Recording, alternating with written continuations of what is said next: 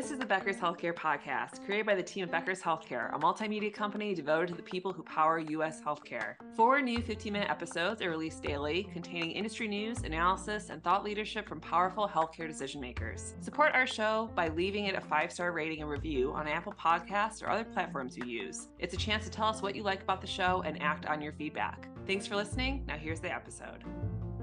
This is Scott Becker with the Becker's Healthcare Podcast.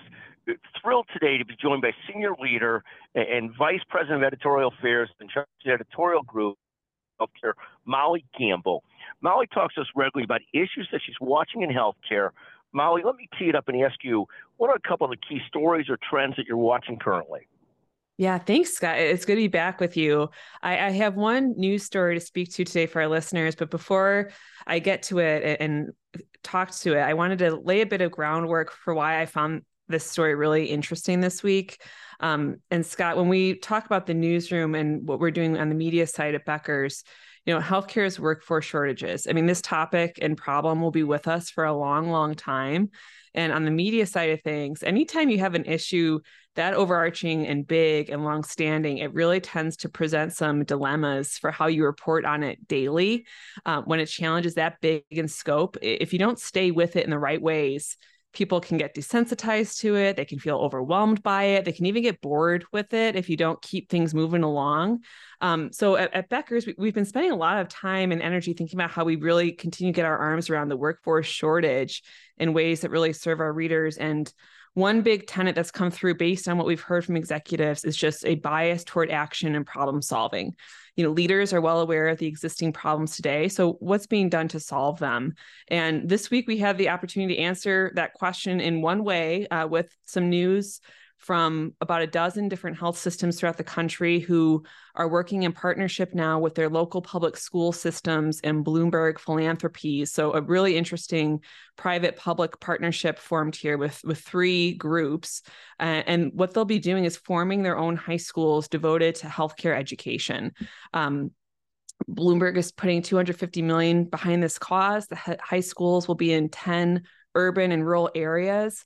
And I think, Scott, what's really key here from my discussions with people involved in this effort is that it's not just like the health systems are simply affiliating with these schools or sponsoring a few scholarships.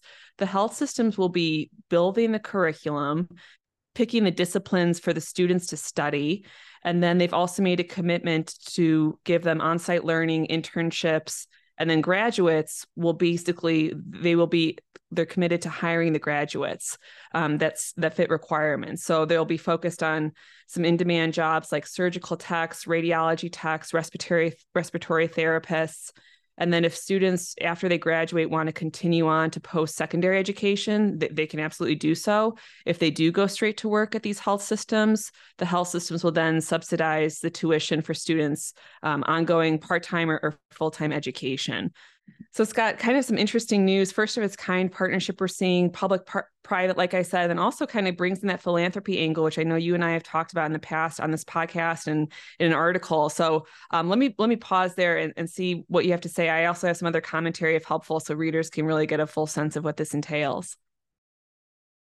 No, thank you very much. I mean, this is an issue. It's one of the things that happens with the workforce shortage. I do feel like there is 2 different types of boiling points, or 3. There's a boiling point in staffing health systems and staffing systems that health systems and practices and everybody else feels. That's a boiling point that's already there for many health systems as they end up closing certain units and trying to find ways to make things work with the headcount they have. There's a totally separate boiling point that happens with consumers. And one of my great fears is that boiling point happens when people can't get access to the healthcare they think they need, whether it's to a specialist, a primary care physician, somebody else. And you could divide this in our country to so many ways, because so many people would hear that and say, well, if you're in the inner city or if you're in rural communities, that boiling point is already hit. One of the challenges is for Congress and politicians to take action on this and, for example, simply fund more residency spots as a simple example, because we all know we need them.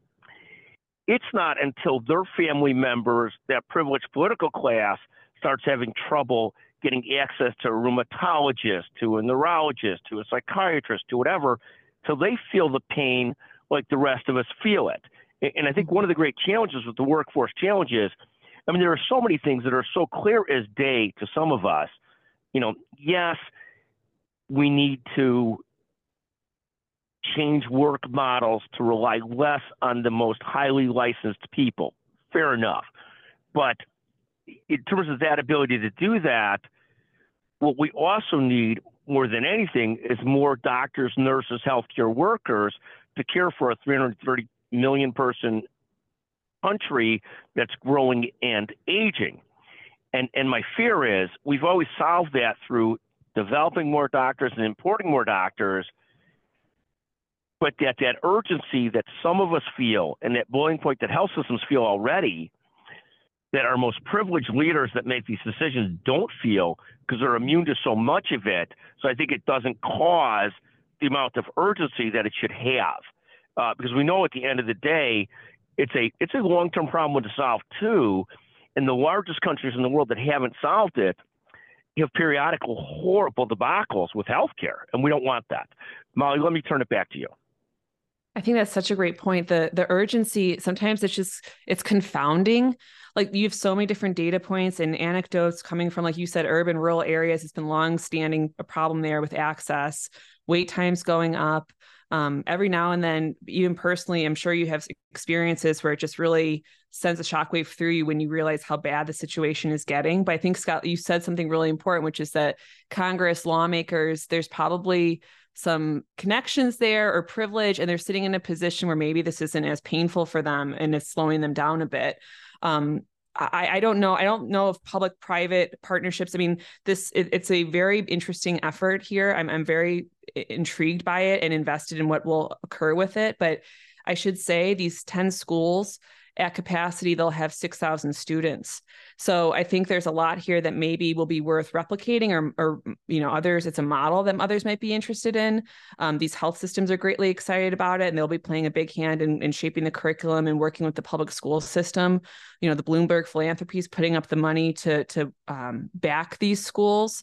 But I also think even in covering this, when you keep running into the same problems and they're getting worse, and there's just a lot of short-term band-aids, sometimes something like this, even to reporters like us, it's like, oh, some creative thinking, some new problem solving, some people that are trying to do things differently.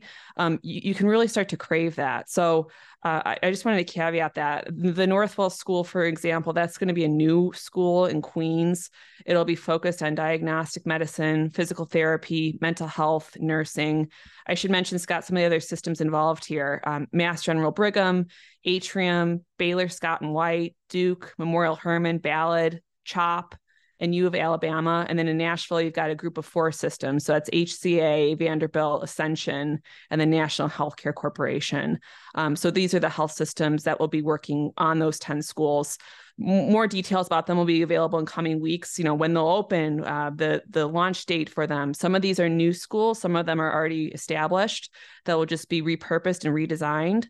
But nonetheless, something I found interesting, I'm with you. It's a big problem. It's going to take a lot of different types of solutions, but at least this was an example of people coming around the table and trying to act on it. Yeah, no, I think that's fascinating. I think obviously there's just such a need for action in this. And so any way that we get going on it and urgency get going on it, the better. I do think it's a complicated issue.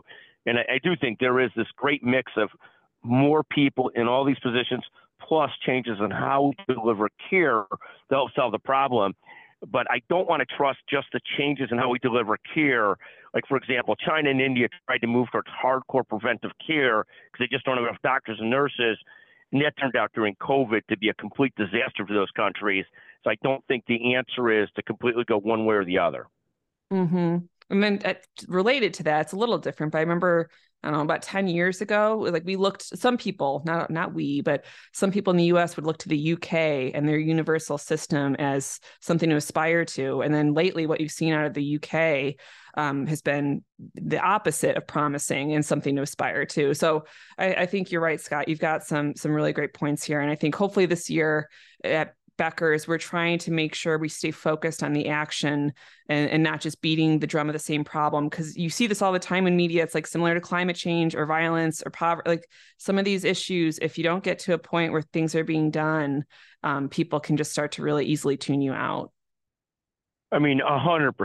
No, I think that's right on. Molly, I think so many interesting things here. I want to wrap up for today, but I think this issue of how we deal with workforce, I think your point on this is so true. It's a constant issue, and looks like it'll be a constant issue for many, many years. I mean, there are things that could change it. You could have a tremendously softening economy that leads people back to these jobs, but the remote work environment, so many things have made this a structural challenge for many years to come. But your point is so interesting, is how do you keep that interesting from a news perspective until there's a disaster? And I guess the disaster is you've got 500,000 people in an area in Texas, and there's one neurologist. You've got 500,000 people in northern Minnesota, and there's one dermatologist. Like sooner or later, that dermatologist is gone. You know, people try and solve it through telehealth, all kinds of other things, but things that won't be nearly as satisfying or effective as how we deliver care now. So fascinating. And a lot of this will be done by necessity for other ways to deliver care. But at some point, that urgency boils slowly until you're boiled, and then, oh my God, we got to fix it. And then it's late. But thank you, Molly, very much. I love this conversation, and I love your point. And how do you keep these long-term issues interesting from a newsroom perspective? I think just fascinating. Thank you very, very much. Thanks, Scott. It's so important for leaders at the top of organizations to keep learning, stay sharp, grow their networks. To help our audience better do this in a more simplified, personalized, and meaningful way, Becker's Healthcare has launched My BHC. It's your trusted Becker's healthcare experience and more, with content, connections, events, and learning opportunities. Join the community free of charge at www.my.beckershospitalreview.com, and we'll see you there.